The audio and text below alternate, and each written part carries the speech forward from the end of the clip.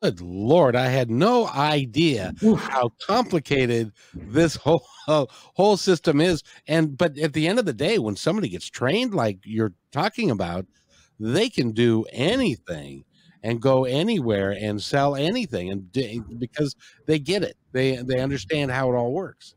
Well, just like you see in the movies of the Wolf of Wall Street, Glenn Gary, Glenn Ross, or the closing scenes in Boiler Room, that's only a specific vertical.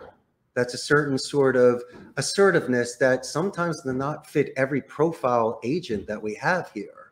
So I do appreciate the compliment, but if I may, I never force a hand.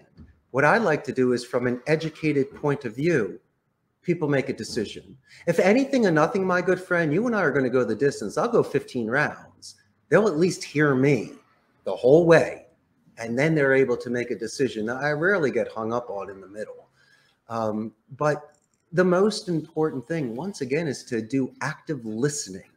And through deductive reasoning, I can share with you my expertise to see if it fits.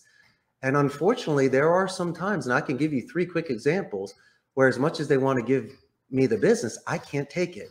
I'm not 24/7, so I don't do graveyard. We don't speak Chinese or other sort of languages. I'll take Portuguese, Spanish, and English. That's what I'll do. But if I can't speak the language or understand the language, I'm uncomfortable with that. That's difficult for me. And the third thing that I have to turn down accounts is I can't match the rates on offshore call centers in India and the Philippines. Costa Rica is Central America. We're near shore, and we're the most expensive in Central America. Companies such as Amazon, HP, Intel, and Oracle are here.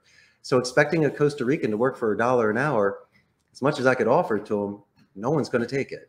So the clients have to be very realistic when I'm forthright with them and give them sort of feedback. They might not want to hear it, but they'll respect me